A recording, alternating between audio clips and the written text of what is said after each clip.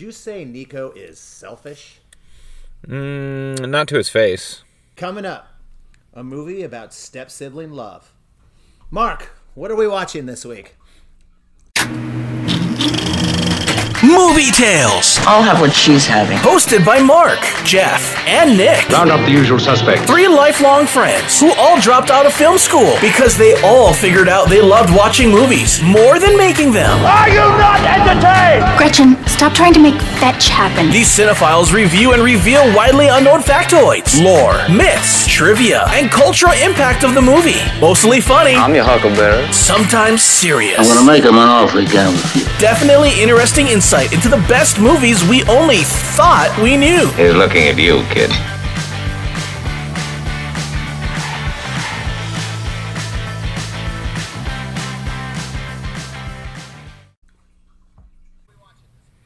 Hey boys, we're going back to 1995, and we're watching Clueless. Ooh, 95. 95, and for those of you that don't remember, Clueless is a coming-of-age teen comedy film written and directed by Amy Heckerling.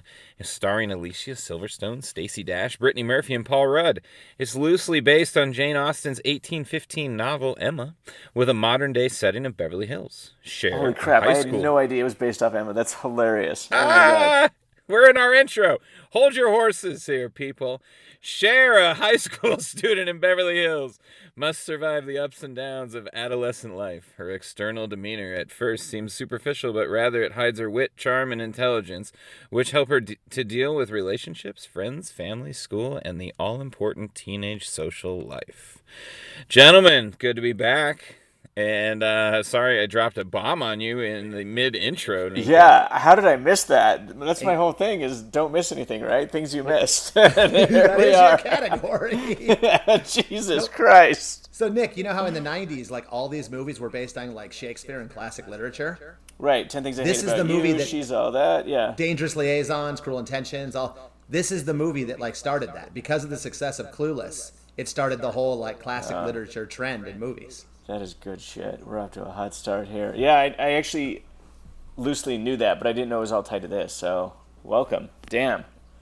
Jane Austen's Emma. Very simple. Amy Heckerling, she was, Paramount asked her to write a movie about teenagers,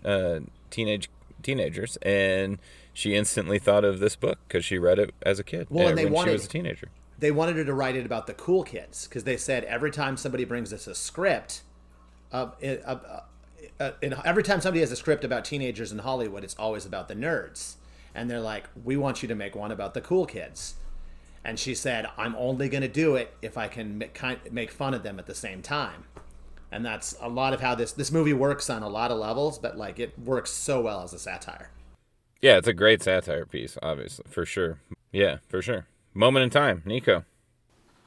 I definitely saw it in the theater. I wanted to use my moment in time, though, to talk about the preview that I saw for it, because I remember seeing the trailer for this in the first time. I remember the theater I was at too, but I remember the joke of balls flying at your face and there goes your social life, cracking the entire theater up during the trailer. And the feeling that this is going to be special and this is going to be cool. Before it even, I mean, that's real hype. And that's my one memory of it, more so than actually seeing it, was how well that joke played on the trailer. And we were in middle school when this came out, so this was probably extra cool to us, being a high school movie. I was drawn to this movie as well. I don't remember when I saw it. I just know that it's always been a part of my movie vernacular, so to speak. And I've seen it countless times, and it's held up under every time. But it really held up under the microscope this week when watching it with the analytical eye that we now do with these movies. So, but what about you, Jeff? Yeah, so I saw this movie on video rental, on the summer of '96, I believe. I don't remember the exact time period, but just whenever it came out. So that summer, my local video store that I could ride we were in middle school, right? My parents had just started, maybe the year before, letting me ride my bike about 25 minutes to the closest grocery store. What a memory that is. Yeah. Strip mall area. And that's a big deal to be able to go yourself. You can go to the store. You can. And my favorite video store was there. It was like personal owned. It wasn't a Blockbuster yet. It was like one of the last holdouts. And one of the things super duper video. one of the things they did to compete with Blockbuster is they did this $20 a month unlimited rental deal. You basically, probably a precursor to Netflix, and they hadn't had anything like that before. So you could rent a movie and then you could get another one as soon as you took it back. So literally didn't have a job or anything that summer. And I literally probably spent most of the summer watching a movie and then riding one back to the video store. Made good friends with the people at the video store. They'd make like recommendations to me and stuff. I was like a regular. I think I literally saw everything in new releases that summer. Here's my follow-up to that story. Were you doing multiple trips in one day? I done it. I did it a couple times. Yeah. I feel like you were, for sure. I feel like you were. This is kind of when I was discovering how much I loved movies. Yeah. Because before that, I had to like beg my parents to take me to the video store. Yeah. And for them, $20 a month to keep me occupied, to keep your teenager occupied is like a deal. Like what freedom for a young teenager or too as well. Your parents found an iPad for you before there were iPads. I got to pick out the movie myself, and at that point they were over the whole you can't see R-rated stuff or whatever. That's such a good point, Mark. Like instead of iPads babysitting kids, back then the $20 unlimited movie membership babysat kids. Oh, for sure. Yeah, absolutely. I mean, I joke about it with Jeff just last week that kids nowadays, they're never going to experience renting a movie and watching that same movie 3 times in a weekend because they rented it. We also fell in love with her in the Aerosmith music videos back when there were music videos. That's where we all met her. While we're there, I've actually got a great trivia on that. So, Amy Heckerling, where there was a big search for Cher or whatever, and her casting director kept recommending to her the girl from the movie The Crush, saying she thinks she's perfect. And Amy argued back and said, no, she said, okay, but what I really want the girl from the Aerosmith video. Mm-hmm. And eventually they realized they were both talking about the same person. All right, bringing us back, focusing us a little bit. What worked for you, Nico? I think Cher's good nature, and so if I could explain it like this, you've got a really good-hearted character here who's just terribly misguided because of her privilege. And yeah, it was white privilege at its finest, but with the most kind-hearted person ever. It's great. It's amazing. It's perfect. Well, that's why the movie works. One of the things I had written down that what works is the title. This is one of the best titled movies ever. The title literally perfectly describes Cher. She's not a mean girl. She's not a bitch. She's not a bad person. She's actually super nice. She's just completely and utterly clueless. Yeah, we can totally forgive her white privilege to some degree because of how naive she is. Right, and she's the perfect protagonist. She really is. But she learns lessons all throughout the film, and she grows as a character within her white privilege. She has a great arc. I mean, she literally takes care of her dad. She runs the house for him. Well, Lucy helps too. Lucy does help. Poor Lucy from El Salvador. Poor Lucy.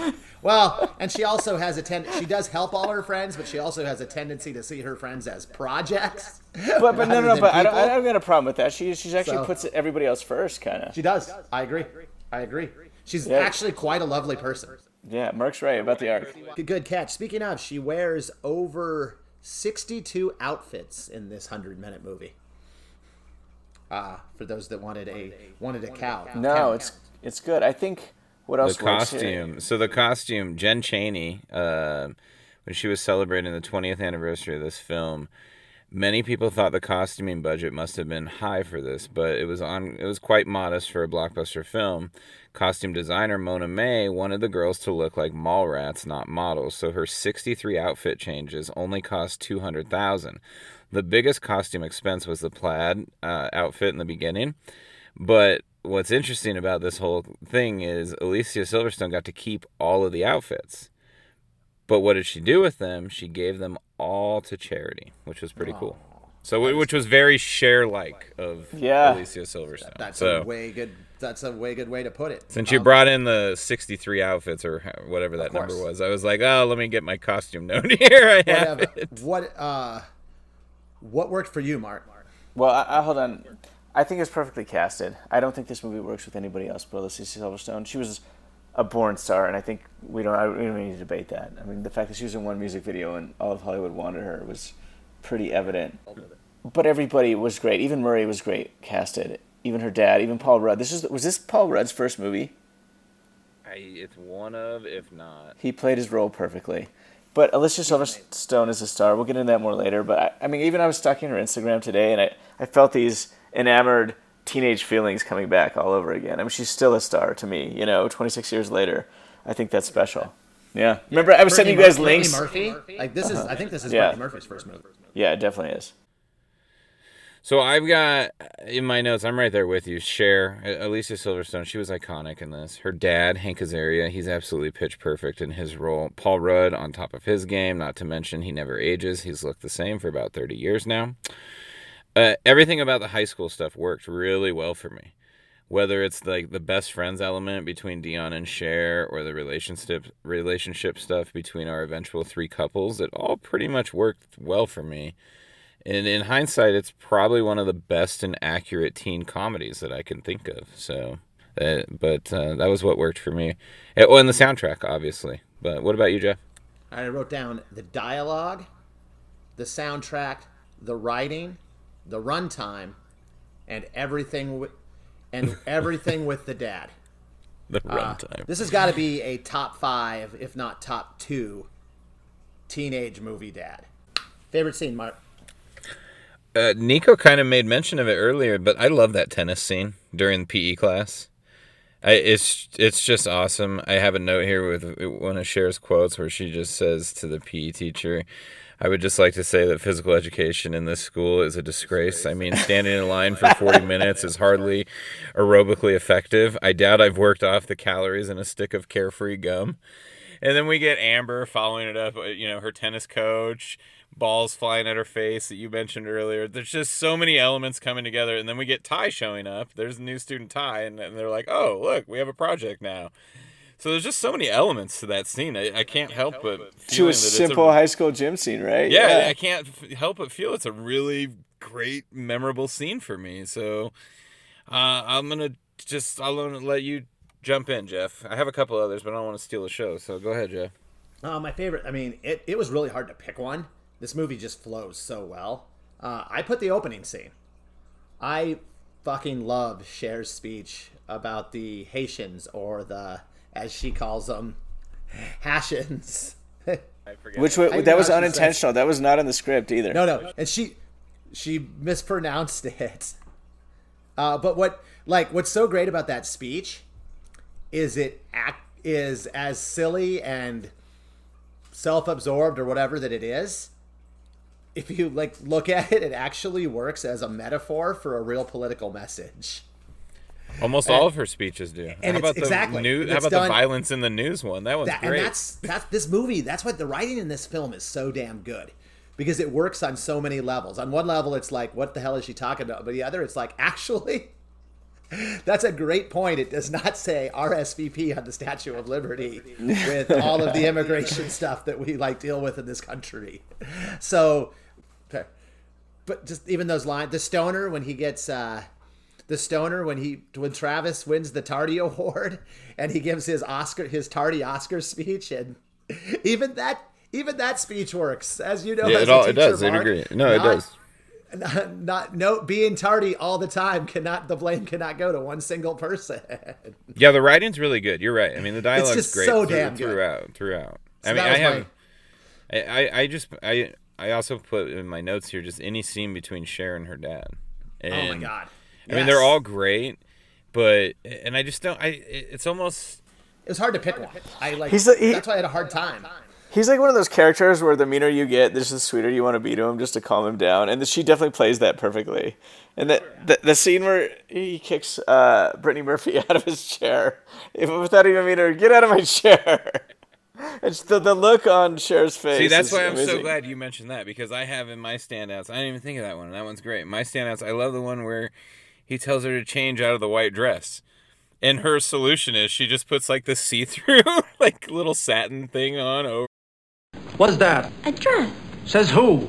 Calvin Klein. It looks like underwear. Go upstairs and put something over it. Over it. What about when Josh tells him that he wants to go into environmental law, and he's like, why? You want a miserable existence where you always feel like you're losing? It's pretty good. Or like, but he's just like Cher, as big a like dick or whatever he can be. He's all heart. Like in the very beginning when he's like, why is Josh coming over? You're not married to her anymore. And he's like, you divorce people, you don't divorce kids. Like, he's got a little said, twinkle to him, dad. huh? Yeah. Honey, I couldn't be happier than if they were based on real grades themselves. Nico, what is your favorite scene? I think you actually may have convinced me the tennis scene is the best scene in this movie. It is. But I didn't have that in my thought process coming into it, but you made me a believer, because you're right. Everything you said is right. But for my second favorite scene, I like the Christian bit. I mean, this kid, you think you know this, every scene with Christian, but I love the parties they go to with him and how his overall style just wins me over. And like when he comes into the house for the date, that's probably the peak of Christian. But you think you know where this movie's going, and it's going in a direction, and then they just throw in Christian, right? And he's got nothing to do with the plot, but it's just such a fun ride to get on. I love all the foreshadowing bits with Christian being gay. Oh, for sure. Spartacus. And with Elton being in love with Cher. Because Cher's completely oblivious to it, and we just see all these little clues all along. He doesn't even notice he doesn't even notice any of the other girls. I think Christian is a great part of this movie. I think that scene with him at the party and when I'm walking in the house for the date just cracks me up. And then when he turns her down on their other date, I love those scenes. So to your point, Nick, actually, when he puts the pillow on her feet. Exactly. This movie won a GLAAD award for Christian's portrayal, actually, of a gay character, because of the scene where Brittany Murphy is being held over at the mall, and he comes over, and he's the hero, and he rescues her. And he flexes masculinity. And yeah, the gay guy is not like portrayed as like the weakling or what. Instead, he's like the hero that handles the bullies. And that was super progressive for 1995, of course. And it won a GLAAD award for that. That's great stuff. I had no idea. That's good stuff. That was good. I like the high school party in the valley. Yep. That was a good scene too, because I feel like it was a very realistic high school party. The thing with that was there's Christmas decorations everywhere. Well, that part's weird, but I didn't get stuck on the decorations. Nobody acknowledged it. Oh, what I love about that scene that I didn't appreciate the first time I saw it, because we hadn't been to our first high school party yet. We were in middle school. But even as a guy in his 40s, if you go to a bar or a club, I love the line about, let's do a lap first. For sure. And I think this movie taught us how to live, Nick, in some ways. Our high school parties, yeah. I think, and to that scene too, I think Alicia Silverstone looks amazing in that red dress too. Oh, amazing! I mean, she's beautiful. In general, she looks good in that whole movie. The fashion in this movie is incredible. Yeah, like it's especially for the time. The fashion still holds up 26 years later. That's what I was thinking. That's what I was like blown away. Except by. That hat, but the hat was obnoxious in the movie. Yeah, Amber's outfit's excluded, and maybe some of Dee's hats. No, and Dion's hat in the beginning. Amber's outfits but she gets called out for it. The cat. And but Amber's outfits are done that way on purpose. Yeah, she's but they're like pretty the anti-Cher. Right, they're pretty ridiculous. But yeah, you're right. No debate there. Moving. All right, we're gonna do these quickly. Did everybody do their scenes? All three of us did, right? Yeah. All right, we're gonna do these quickly. We're just gonna do them rapid fire because we could do favorite quotes for the rest of the all damn night. Mark, give me a quote. Anything happens to my daughter, I got a 45 and a shovel. I doubt anybody would miss you. He's kind of a Baldwin. What the hell is that? A dress. Says who? Calvin Klein. Lucy, you know I don't speak Mexican. Why should I listen to you anyway? You're a virgin who can't drive. You think the death of Sammy Davis left an opening in the Rat Pack? I feel like such a heifer. I had 2 bowls of Special K, 3 pieces of turkey bacon, a handful of popcorn, 5 peanut butter M&Ms, and like 3 pieces of licorice. I could really use some sort of herbal refreshment. Oh, we'll do lunch in 10 minutes. We don't have any tea, but we have Coke and stuff. No shit, you guys got Coke here? Well, yeah. This is America. Dion and I are both named after famous singers of the past who now do infomercials. Okay, but street slang is an increasingly valid form of expression. Most of the feminine pronouns do have mocking, but not necessarily in misogynistic undertones. You did a Murray. That's a did a Murray Murray. quote right there. I also got, isn't she a Betty? She died of a fluke accident during a routine liposuction.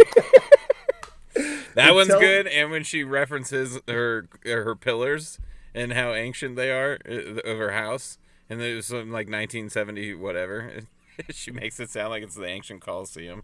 Until mankind is peaceful enough not to have violence on the news, there's no point in taking it out of shows that need it for entertainment value. Exactly. I'm with her there. I'm with her. And, of course, As If. Yeah, I put in that text earlier. What was the other one? It's The Bomb. I feel like this was the first movie where we heard that too. I feel like this movie invented like the dialogue for when we went to high school. Yeah. And we still use today. People still say that's dope. Oh, for And sure. I don't know if it came from her. People still say it's The Bomb. Well, she took, actually, I know where As If came from then. So Amy Heckerling, it was actually commonly, she had some gay friends and some gay buddies she'd go to gay bars with.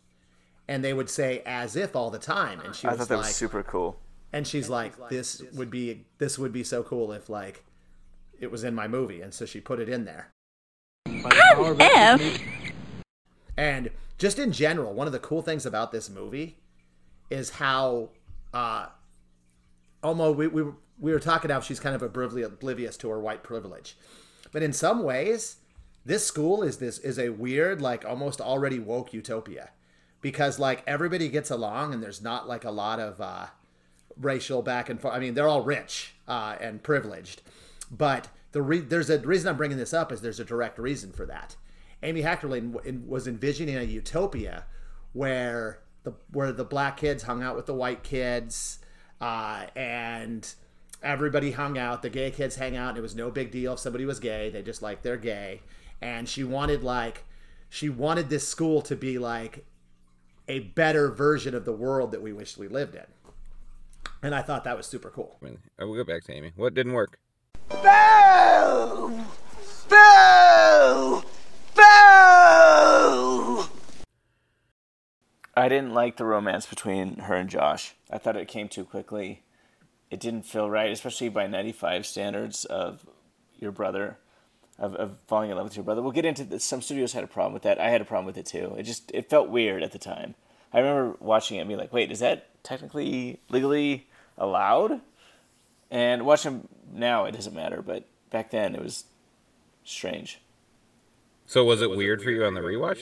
No, but it was every time I watched it up until probably 10 years ago. The first 16 years, yeah. So does it work now, though? Yeah, it does. In 2021 it works. In 95, no. Okay. So when I first saw it, I kind of like thought it came out of nowhere. On the rewatch, I noticed how much they hint at it, like the little looks they give back and forth to each other. Oh, they yeah. do build it up. It does. I had a hard time finding what didn't work. I actually wrote down it feels a little rushed with Josh because it kind of goes from them doing glances. Then when they realize they like each other, like they almost realize it too quickly. It felt, but I also don't want this movie to be longer. I think it's the perfect length. So I really only wrote it down because I couldn't come up with anything else. This is a pretty perfect movie. I hate the wedding and the bouquet scene at the end. Teachers aren't inviting their students to their wedding. That was very strange. Even if they set him up. Wait. They set him up though. A makeover. Yeah. But that makeover scene is great too, Jeff. The makeover scene is so good. Okay, so the makeover scene I can kind of buy, but then let's keep in mind these are all high school relationships, and they're all like the dudes are at the table talking about how they're all about to be married too. So just that whole scene just kind of feels forced and awkward for me. Josh is like, I'm about to be married to my sister. This is gonna get weird. Like I feel like we could have gotten just a narrative from Cher at the end telling us that the two teachers got married and shows a picture of them getting married. I don't know if I needed that whole bouquet scene. That's all I'm saying. I don't know if I needed the $200 bet. It's a nitpick. It's not like I hate it. It's not like the movie's ruined. No, it's fair. Well, it's called What Didn't Work. We have to come up with something. One other thing. I hate how far everyone lives. Like the scene when they're leaving the Valley party. I hate how they get into this debate of, oh no, I hate getting off the freeway, you come with me, all this back and forth. And then we see Elton clearly off the freeway and parking at a convenience store because he thinks he's going to make out with Cher. So all of that's a little messy for me. But these are only things I think I noticed because we're rewatching. I had this in my ponderings, Mark, and I bring it up because actually I want to ask both of you because you grew up in L.A. and Nico now thinks he's Yeah. Oh yeah. So so I had in my when the dad says. Yeah, I know you what can you're get gonna say. anywhere you want in LA in 20 minutes. That confused the hell out of me too. What fucking world is he living in?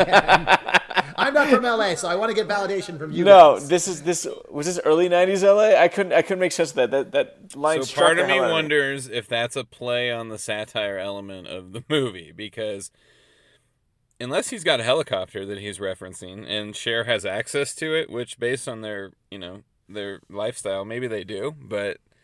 Yeah, you can't get anywhere in 20 minutes in LA. Not even the early 90s? No way, man. Traffic's been bad there my whole life. We're assuming they live in Beverly Hills. The only thing I wondered was if what he's saying is the only places my teenage daughter should be hanging out at 2 a.m. in the morning in LA should all be 20 minutes around. But that's not what he says. So that was very confusing to me. LA in late 20s, LA Confidential LA. You get anywhere in 20 minutes in that LA, right? I would think. But yeah, I would think then. I mean, I feel like Swingers was released like the next year after this movie, and I feel like in Swingers it takes them 45 minutes to get from one party to the next. Exactly. It's true. Swingers was before this, too. But, oh, good point. You're right. 93? 94. This is 95. That was 94. Okay. You're right. Anything else not work? That's all I had. I mean, this is a good movie. It's fun to nitpick, but let's be real. It's well None executed. of this ruins any of it. Yeah, none of it. This movie is almost perfectly made. Like this might be one of. I'm not going to say this is my favorite movie because I mean, like it's just. I mean, I have other genres and different things, right? But this is your genre, Jeff. Let's not kid ourselves. This is true. This is This is as well made of movie when I'm looking at it from a critical eye as I have seen when we've been doing these pods. There was very little I found wrong with this movie. And it was such a rare thing for Emery Heckling. I'm looking at her filmography right now. It was pretty much Fast Times at Ridgemont High, Look Who's Talking, and Clueless. So Fast Times and this movie are like both almost perfect. And to your point, Nick, I was wondering why we didn't get more out of her. It almost made me kind of sad because this movie's so well done. Like this is way better than Fast Times at Ridgemont High, though I am a fan of that movie. That's fair. Well, and I mean, your point is 10 years later. It should be, I guess. They're both great. You know why they're both great? Because they both have heart. Any movie with heart, it just elevates the movie, and that's what makes them memorable, and that's why they both work. So, and that's why she works. So we're in career corners. Are we talking about Amy, or who are we talking about? I'll jump in. I mean, that's where she that's where she hit it off, was with Fast Times, and then she did European Vacation, which was the sequel to the original, obviously. But then she wrote and directed the whole Look Who's Talking franchise, which was big. I remember that being a big deal when we were kids. And they're fun movies to watch. Yeah, it's John Travolta. Yeah, exactly. And then she did 3 of them. But, you know. After Clueless, she didn't really do anything. She wrote and directed that movie with Jason Biggs called Loser, which was terrible. That was like his follow-up to American Pie. And her follow-up to this. Like, she actually... It's not good. She got everything... I do know a little bit about this. She got everything she wanted for that movie. Like she had to run a lot by the producers for Clueless still or whatever, and there was, like, pushback or whatever. And it's one of those classic... Then the director gets everything they want. You sometimes realize why the studio does have notes. Yeah. And Loser might be that reason. Yeah, for sure. But I mean, I see that she's done, like, for the last 15 years, she's basically just done random directed episodes of a bunch of shows. Nothing. She hasn't done a movie since 2012. Yeah. So, and maybe that's her own choice. Who knows? But she has a great quote here that I found that. She told Flavor Wire that working with Chevy Chase was not a marriage made in heaven. In fact, she apparently disliked Chase so much she was ready to bolt from the set at any moment while making European Vacation. Wow, interesting. But yeah, and then we talked so much about Alicia Silverstone. Real quick, Nick brought up she kind of peaked at Clueless because she did Batgirl in the worst Batman movie after. True Crime was that movie I was talking about. I looked it up, by the way. So it was know True that. Crime, The Crush, and Clueless was my Alicia. And then she threesome, played and- Batgirl and Batman and Robin, and then she was in that movie Blast from the Past with Chris Walken and Brendan Fraser. which is pretty bad. Yeah. Yeah, and after that, she's kind of been gone. But for those that have missed her in the limelight, you can find her on Netflix because she was in the Babysitters Club reboot that came out last year, which I have no clue if it's any good or not. But she's also in the Masters of the Universe reboot, which comes out I think this month. Wait, what? So for any He-Man fans There's out a there, Masters of the Universe reboot? oh yeah, it's coming out. I didn't know. Mark, you just made my freaking week. But I want to get back to Silverstone. Even though she disappeared pretty much post 2000, I still feel that she went out on top. I mean, she was phenomenal. She was iconic. I actually was disappointed. I actually asked my girl tonight, who's actually 10 years younger, if she knew who Alicia Silverstone was. And it broke my heart when she said, I have no idea who that is. No. You've got to show her this movie. I know. Well, she'd actually heard of Clueless, and she agreed that Clueless is relevant. Still, it gets mentioned, and I thought that was cool. But the fact that she didn't know Alicia Silverstone, I mean, this is a rock star run. Maybe not filmography-wise, but superstar-wise, if that makes any sense. Everybody knew who she was. Yes, absolutely. I totally get it. Yeah, it's not like she's never going to go down in history as the greatest actress ever, but it is iconic. We talked about Cameron Diaz with Something About Mary, you guys. This is the same concept. Yeah. With Cher It's and fun to Alicia do these Silverstone. movies, too. At somebody's peak, it's so fun to do this, you know? Clueless changed. I mean, I've always liked this movie, but I was talking to Mark before the pod. We've been doing these pods, you start to look at movies with a little bit more of a critical eye than maybe you did before because you're kind of focused on that, right? And some of the movies, I don't want to mention which ones because I love them all if we're doing them on the pod, but some of the movies we've done haven't held up as much critically for me, and I'm like, okay, and which is why in a lot of them I can find a lot that didn't work in different things, right? This movie was actually the opposite experience where I'm like, there's a lot going on here. This is such a well-made movie. And the performances are great. We haven't even got into the soundtrack. The damn soundtrack of this movie is it's one of the best movie soundtracks I can think of in a decade, the 90s, of great movie soundtracks. So remember the ska band, the Mighty Mighty Boss Tones? So they're the band that we see in the movie. That's them playing at the party. And That's awesome. Wait, at the house party or the party that Christian takes Cher to? I'm not sure. In my notes it says a house party, but I think it's the one Christian takes her to because I don't think there's a live band at the house party. But regardless. So the one that Christian takes him to, by the way, is that a house party? I was so confused. No, I think it's a concert. Because he's complaining about the fact that they're charging for beers. Yeah, I thought it was a school dance too, but that doesn't really make sense. Why are they charging for beers at a house? It didn't look like a house. It looks like a damn warehouse. Yeah, it looked like a warehouse concert. Yeah. But they had chaperones. Paul Rudd chaperoned it, so I don't get what went on there in LA in the time. So the Boss Tones were cast in the movie, who were a famous band since the early 80s. But the reason they were in the movie is because they had recently found out they had poor management who had failed to pay taxes for them for years. And they needed money. And the studio, Paramount, was going to pay them really, really well. So otherwise they would have never done like a Hollywood movie, but they needed the money to clear some tax debt. Old Uncle Sam was coming for some money. Metal Podium. Everybody in this movie is so good. I'm actually sad that I can't give medals out to almost the whole cast. I do honorable mention, but who do I give it? They're all. Brittany Murphy's great. The dad is incredible. Just down the line and well done. So my bronze goes to Paul Rudd. Paul Rudd is the great kind of every guy, kind of nerdy older brother. His performance is spot on. To answer your question from earlier, I looked it up. This is his first movie, and I feel they really discovered a star. Paul Rudd's good in everything he does. I can't think of a movie that I don't like his performance. You make a great point, Mark. The man is an ageless wonder. I don't know how he still looks the same as he did in this movie. But he looks the same as Ant-Man as he does in this movie. I know. He's a master. Good genes, those Rudds. This one was super tough. I almost wanted to make it a split decision and a tie, but I knew I'd never hear the end of it from Nick about being a fence walker.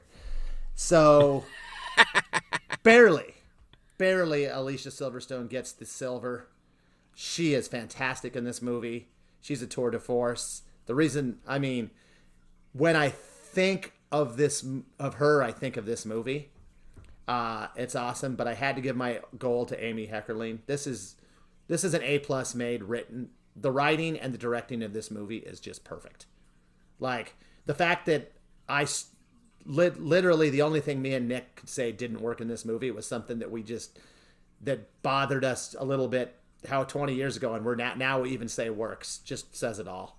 She created an entire genre, the classic literature high school teen movie. I thought Kevin Williamson was your credit for that. So that's what I was thinking all day today. It was like this was pre Kevin Williamson. So even what she beat Kevin Williamson to. Kevin Williamson was always famous for like the high-minded dialogue, like in Dawson's Creek, like them using the $25 SAT words and all of their. And the teens in this movie talk with incredible vocabularies. So, like, well, hold on a second.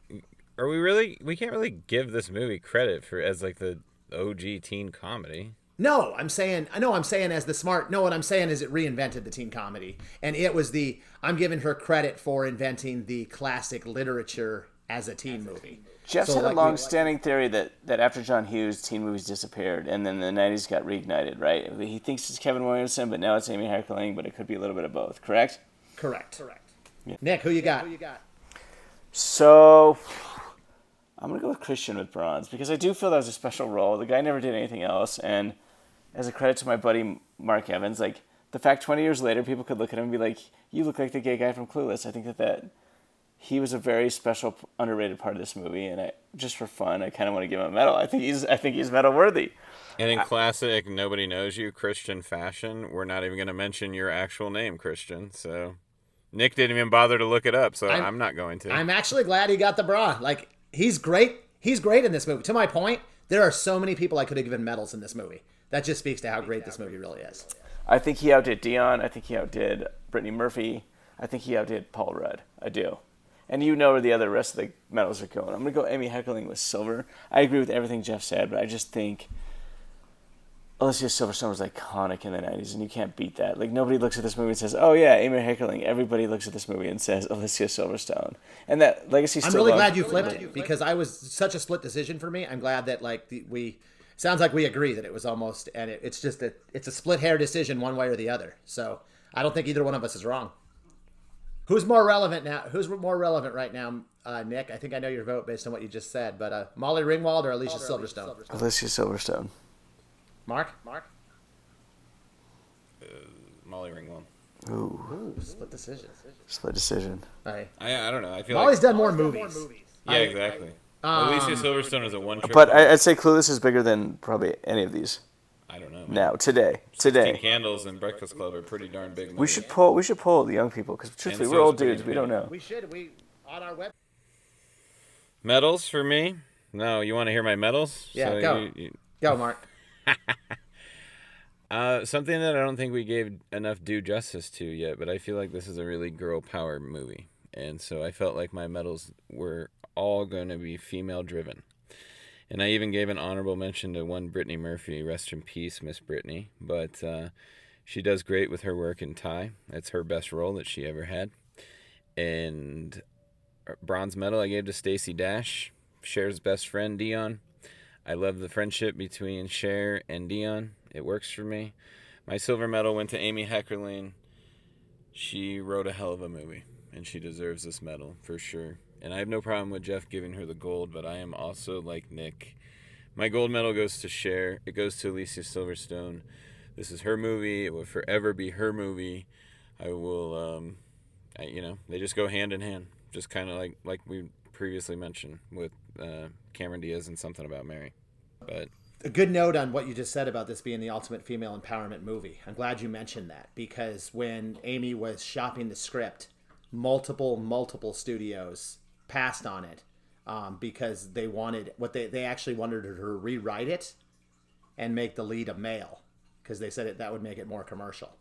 And I don't think this movie works with the male like, bad call. And I think that's cool that three dudes can be non-biased and say that. We live in Amy's. We would have made it. We would have made it okay in Amy's utopian high school. Speaking of utopia, it's getting late, boys. You got some midnight ponderings for us, Jeff? I do. I got a real good one for you. Well, so what's going on with Paul Rudd's eyeliner? He's wearing eyeliner? Oh my God! Rewatch the movie. Like, I saw this movie 3 times this week, and at no point did Paul Rudd's eyeliner ever come into my mind. What can I say? That's why. But it kept you up. That's why, you know. He has dreamy eyes, Mark. We've got different things that keep us up. I get it, man. Why would a lawyer let his unlicensed daughter have a car and drive it around? I was wondering. Because he can defend her in court if he needs to. How do we feel about Josh going out with his 16-year-old stepsister? He's in college, though. He's not, like, in his 20s. He's like... So is he 19? He's a young undergrad. Are we going 19? Like, he's first-year freshman in college? Maybe 20. No. He's not in law school, right? Because law school makes it even worse. If you're in college, I feel like you're capped at seniors in high school. She's not a senior. And she's not a senior. Oh, Jesus. Wait, do the rules change if you're related to him by marriage? But they're divorced now, at least. This is true. And it was only for 3 years. Speaking of years, so how long are they together? Are they still together? I don't know. And I put in my ponderings, is Mel Cher's dad, by the way, is he even okay with this? I'm assuming he is, because he goes, does he attend the teacher wedding with everybody else? I don't think so. The teachers don't know Mel, so I don't think he got an invite. Or, man, they got a lot of money to invite all these people. That's all I got for that's all I got for ponderings. My only other pondering is Cher better at arguing than her father? Ooh. Yeah, I think she is. That's a great question. I think she is. He's so it's funny, but like I wouldn't want to deal with that on a daily basis, you know? By the way, we didn't mention it. I feel like we have to shout it. How good is the highway scene? Yeah, it's great. If I don't know if any of you remember the first time getting on driving with a permit with your parents getting on the highway. It's fucking scary. Yeah. Yo, you're getting on the freeway. Yeah. Things we missed, Nico. You guys covered a lot of it. My favorite is the Alicia Silverstone casting. I thought that was the coolest part of my category this week. But you also covered her giving the clothes away. But I think what the biggest thing I have left from what you didn't hit was that Fox passed on the movie because of the romance with the brother. And what a mistake that was. I have that Rudd's character wears a KU hat, which was a tribute to his alma mater. I don't know if you remember when the Royals were in the World Series back in the mid-2010s. He was like the only celebrity showing up to every game, and that's because he's from Kansas. So, yeah. He auditioned for the role, speaking of Paul Rudd, he auditioned for the role of Murray, Christian, and Elton. But he assumed that Murray was a white teenager trying to act like a rapper. And he was super excited. He actually didn't want the role that he got, but thank God he did, because he's perfect at it. Yeah. In the wrong. I'm just going down the notes. You guys hit every single one of my 7 notes here. So. Speaking of Paul Rudd, did you guys see he was mugged? What? Recently? He was mugged? No, while they were making this movie. He had his backpack stolen, which had the script in it. Oh, no, I did not see that. That's good. What else you got? And if we were in this day and age, that would have been all over the internet. Mm-hmm. 95, harder to do that. Yeah. Oh, I have Cher's house is in the Valley, not in Beverly Hills. I thought that was hilarious. That final is funny. Thoughts. Nico, give us your final you guys thoughts go on first. Clueless. You guys go first. Oh, I'm gonna go last, but Jeff, go ahead. Pretty flawless movie. Just well played. It was fun researching. Like I said before, it's interesting when seeing it. Some movies you love just because it's something about that you're like interested in or different things or whatever. But then when you take the critical eye, you're sometimes a little disappointed that it's not as perfect as you thought it was. This one was the opposite. This movie was more perfect than I thought it was. And that's how I feel about it. No, Jeff, way to put it. I think I hope they find a way to bring teen movies back. I know we're way past the age of appreciating them, but this movie was so fun that I hope they find a way to do it again. For this decade or for the next decade, It's one that never goes tiring on me. What are you gonna say? Sorry, I didn't want to cut you off. I do that too often. It's interesting you say that. Peacock just turned down a Clueless miniseries revival.